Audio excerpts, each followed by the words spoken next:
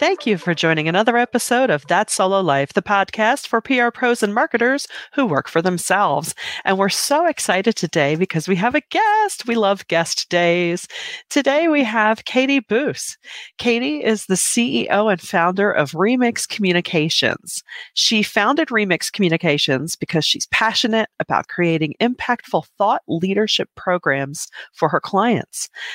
That includes brainstorming compelling topics and narratives. Katy helps bring ideas to life on stage at top industry events and in written content for clients such as Adobe, Meta, Stitch Fix, not too shabby, and several successful startups and growth companies. Before Remix, Katy co-founded a successful Silicon Valley marketing and PR firm. Earlier, she managed PR programs at Apple for media and entertainment, mobile products, and QuickTime.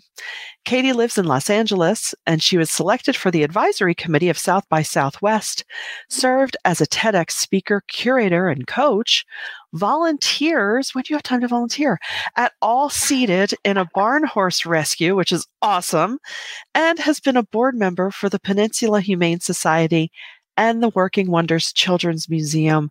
And with all of that, we are so grateful to welcome you today to That Solo Life, Katy. Yes. Oh, thank you, ladies. I'm so excited to be here. This is incredible. Yeah, so we'll start off. Just tell us a little bit about your client work and really where you specialize, because the title of this episode is Stay in Your Lane. And we mean that in the most positive of ways, because that's the way you can be most impactful, right? Yeah, I love that. I love Stay in Your Lane. I have this sort of traditional PR background, as you mentioned, Michelle, in your nice intro. And, after years and years of doing PR programs, traditional media relations, that sort of thing, I really found this love for thought leadership and speaking programs and really helping executives get out there and get their messages out there. So when I had the chance to spin off from my last agency and specialize, I really wanted that focus of thought leadership. So that's been the focus for Remix Communications. We are definitely niche. There's not a lot of us out there who do exactly what we do, but it's worked out really well. I think it's something that, it gives us that real specialty. People know what we do and they can come to us for those services. Definitely. And, we're still in a post-pandemic world, right? Even though COVID's still around. But I know a lot of us in our event planning, we've had challenges of attendance and things like that. What are some of the biggest trends you're seeing happening with events and conferences these days? It's changing, right? Kind of as you said, everything was gangbusters 2019, 2020, the brakes went on big time and clients were trying to figure out what should we do. Virtual events obviously became a huge deal. I will say a lot of us sort of got tired of them. We don't all want to sit in our chair watching events. So when things sort of started to come back slowly, 2021, 2022, we started to see this nice uptick. And then, I'm coming off a month of being at a couple different events in person. And I will tell you, I think a huge thing right now is that people are so excited to be around each other. There's just such energy and enthusiasm. The connections that you make in person, there's nothing like it. It's sort of like you need to be there. Yes, you can get some of the content online. Definitely. That's great if you can't travel, abroad, for example, for Web Summit or whatever. But being there in person, it's those chance meetups if you're waiting for coffee or, one of the writers that we work with regularly sat next to me at an event in Seattle, and we happened to be the two people who weren't on our phones at that moment. And we struck up a conversation and I realized this woman's a really talented writer. And now we've worked together, I think it's going on 6 years. So it's that kind of thing where it's just, that networking. So I would say in-person events, definitely, that's a huge trend. People want to be there. I will also say, and maybe this is a result of us being locked down and being on Zoom so much, but sessions are shorter. Typically, they need to be livelier. They need to have Do not show up with a bunch of PowerPoint bullets, and think outside the box as far as like the presentation. And by shorter, by the way, you might still have an hour slot, but it could be 30 minutes of your session, 30 minutes of a Q&A. And that's something I'm really seeing, just getting back from, a pretty major event where people are just lined up with questions. They want to talk to the speaker. So it's great to deliver information, but it's really great to interact with the audience as well. And you just answered a question that I had of, what are the expectations now? Because you talk about this excitement of events and you just answered that. Yeah. And as you describe that, the change, the shift in kind of what the audience is expecting from the content, are you finding that organizers are looking for something different or very specific now that we're in this era of having been exposed to virtual events and those still being, an option? Mm-hmm. Is there something specific that they look for now that they didn't prior to the pandemic? It's a good question. I think this would be true before the pandemic, but maybe more so, just that content needs to be super engaging, more use of video, again, more Q&A, more just visual presentations than anything. I will also say, if you can have a provocative topic and focus for your session, all the better. Can you be a little bit off what everyone else is saying? This is imaginary, but like if somebody stood up right now and said, Chat GPT is not useful, we're all saying it's pretty useful in some regards. So would that be interesting enough? Yeah. I mean, maybe that's something people want to listen to. So it's kind of taking that opposing view. And then I would also say, bringing in partners, that's something we do a ton of. We will partner our client with other companies who maybe aren't our client, but we think they've got a good message to make this amazing session and deliver it on a silver platter to the organizer. So really, thinking about what would be most engaging for the audience. And again, all of those things are true before the pandemic, but now I think it's even more true. Shorter attention spans, we want good content. Yeah. And I think too, people are more selective with how they spend their time. Some intentionally, some I think without really realizing it, because our rhythms have changed, our priorities have changed. A lot of us are, now that things are back up and running, everyone's busier, in a way that it's not just busy work, but they're busy. They're working in their businesses, and they really, it has to be something special to take that time away. But I also love that you brought up the serendipity of those chance meetings. It's funny, even in my day-to-day, so often some of the best conversations and the best intel happens in the parking lot conversations. Oh my gosh. Yes. It's so true. It's so true. I had a client speaking at South by Southwest. And after the session, I went up and was talking to two of the audience members. Guess what? They're both new business prospects right now. I mean, that was not my intent. It was, it was just, hey, what did you think of the workshop? What did you think of this session? And obviously they're there, and I can say, oh, and by the way, I placed this. I did this workshop. So it was sort of like the best proof in the pudding right there. So it was great. That's incredible. Amazing. I love it. Tell us,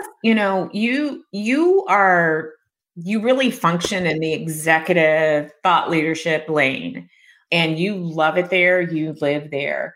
Tell us about some of the best practices that our audience can adapt to get their speakers booked for engagements. Yeah, I think the number one thing is understand that event that you are targeting intimately.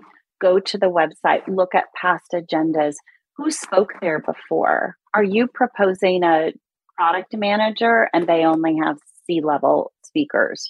Don't do that. So I think that's number one. And that's, as all of us, under the umbrella of PR practitioners, that's what we should be doing anyway, right? If you're pitching the New York Times, you want to know that you're going to the right reporter and you have something that they would be interested in, something they maybe have covered or covered around that area. It's no different with speaking. You need to have something that's valuable to the conference organizer. I think a mistake that a lot of people make, and maybe all of us when we first started in our careers, is we go online and we fill out the apply to speak form. And, that's not to say, we still do that. Absolutely. But if you're just kind of plugging in information without really tailoring it, without really understanding the event, that's a miss. And you will 9 times out of 10 not get chosen. You may luck out and get to a smaller event. But I think that's number one, is really understanding the event, the topics, level of speakers, that sort of thing. So I think that's probably the first place to start.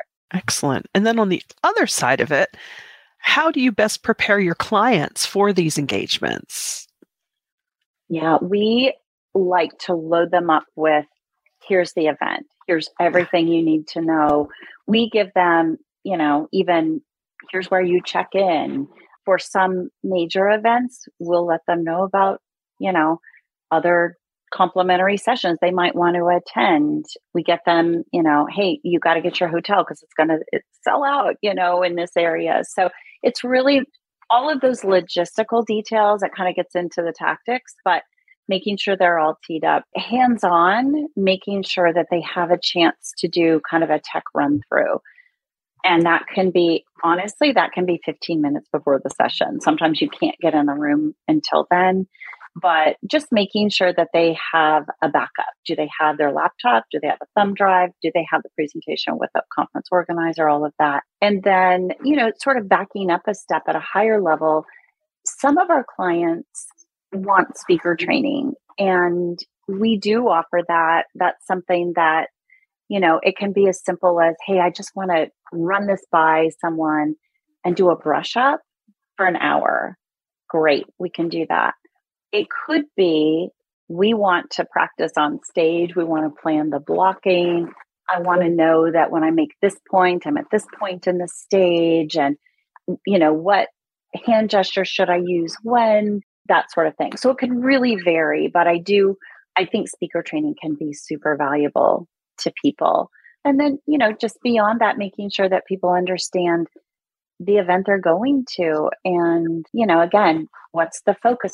Who will be in the audience? That's super important. What's the demographics of this event? And, speak to them. Make sure it's, if it's an audience of students, don't talk about, oh, you're a, mid-career change, midlife career change. You would be missing the mark. So just understanding that, I think, is important, making sure speakers understand that. I love that.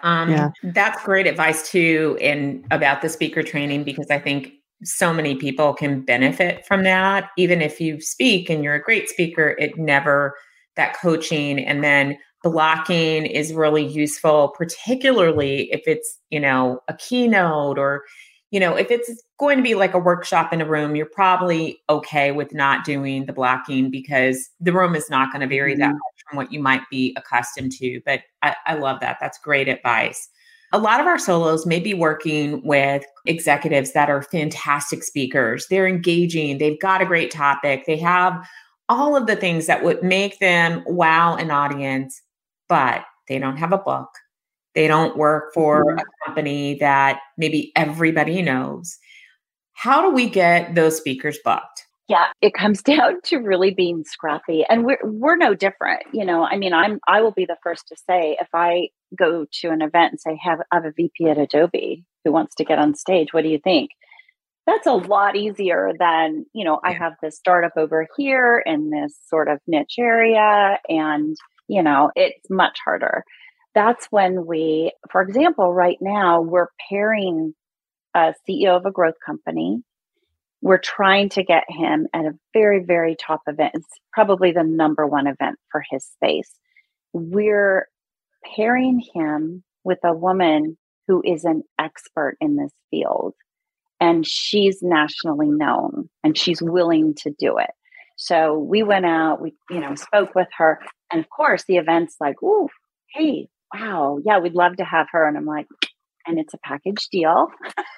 It's a twofer here, but you just kind of have to get scrappy and and put people together. And that's where, again, like looking at other companies that might be complementary. Maybe you put together a killer panel, and also, I think sometimes people get too narrowly focused on my company is, an AI, whatever, right? And they're like, our topic needs to be AI. What if your topic is you are the first unicorn in this space? How did you get your funding? How did you grow? How did you make a career change? Why did you start this business? There's so many ways to get in there. And that's what we love to do is like when we first get a client, we will meet with them. We have what we call story mining sessions. So we're talking with them. We're like trying to get out what's the really interesting angle here. It's great. You have this like AI product. That's awesome.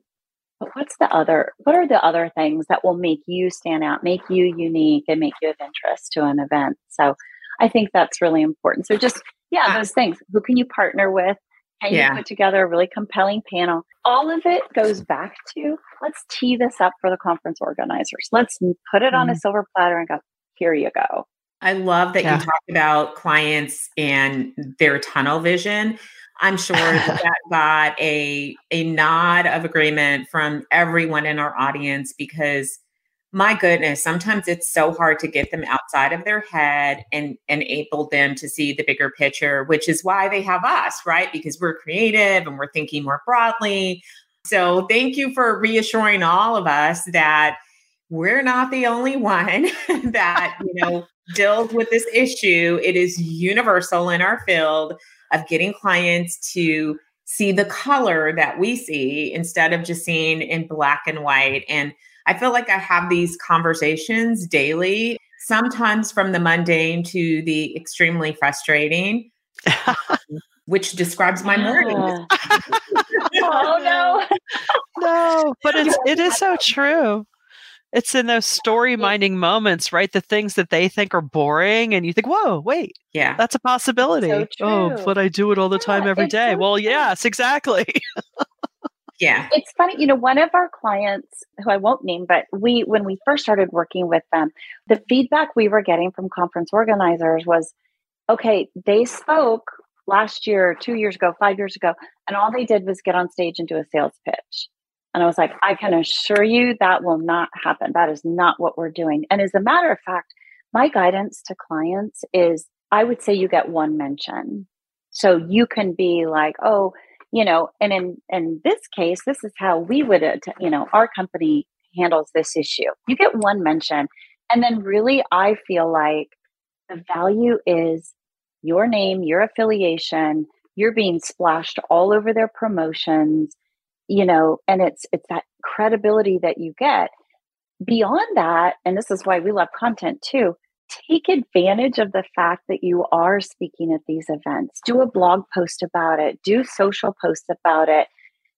Just milk it for all it's worth because, it's great if you have those people in the room, but sometimes it's 50 people. And is it worth it for you to travel, do this presentation prep, all of the work that goes into it to reach 50 people? Maybe if they're your absolute targets, but how can you go beyond that? And that's what we're always looking at. We want to reach 5,000 people. And so that's where content comes in, the complementary side of things. I love that. And so people may be wondering, like, why are you guys subtitling this or titling this "Staying in Your Lane with Katy Booth"? Well, there's a reason for that. And it's because, Katy, it's something that you said when we first talked to you and it resonated with Michelle and myself. And I'm sure it'll resonate with our audience because it's about finding what you're really, really good at and doubling down on it. So tell us about your lane and how you found it and why you're staying in it. Yeah, it's so funny because I think as PR practitioners, we are always asked to do so much, right? If you think about the role of a PR person is so broad, which honestly is why I love it. If I had to do the same thing every day, day in and day out, I would not be a happy person. So I love the variety of clients. I love the variety of work.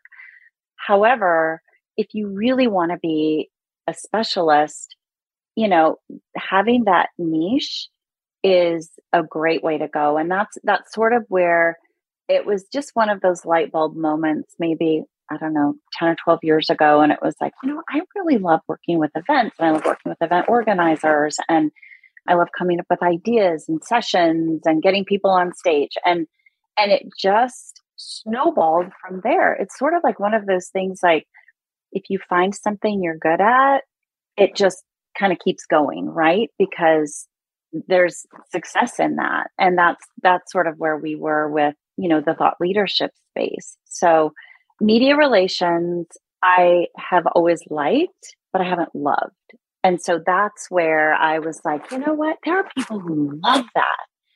And that's why we love to partner with people who love to do that, And it's also why, flip side, it's really interesting. We were brought in by a pretty major PR agency to do their speaking program for their clients. And they were like, yes, we can do this, but we love having people who live and breathe it day in and day out. And so it's just that wonderful sort of marriage of, let's all focus on the things that we love, we're good at, we're specialists. And I do think that's a trend in PR, right? People are like, and business in general, people are niching down. And I think it's interesting. And I think we can all be more successful doing that. So I'll stay in my lane. I won't get into media relations, but I'm happy to partner with people who love that. And I think that's how so many of our solos find success, right? We partner with each other. We're always looking to collaborate, and it just helps everyone. Yeah, it does. Sure. The collaboration's the best. This is so good, Katy. And I, as I said to you at the top of this, I am sure that we are going to have you on again, have you in front of our audience, because you are an expert. And, I may just have you on the channel to talk about your volunteer work at one point, because it's so interesting. And we have, I am an animal lover, and we have so many animal lovers in our group that would love to hear about what you do there too. Thank you so much for hanging out with Michelle and I today. Absolutely. Yeah. What's the best way to reach you, Katy? A website or LinkedIn or? LinkedIn is great, or feel free to email me too, Katy@remixcommunications.com. Excellent. Either way, or our website, Remix Communications. Fantastic. Well, everyone who's listening today, we don't hope. We know you got something out of this today, but we're grateful for your time with us. And until next time, thanks for listening on That's Solo Life.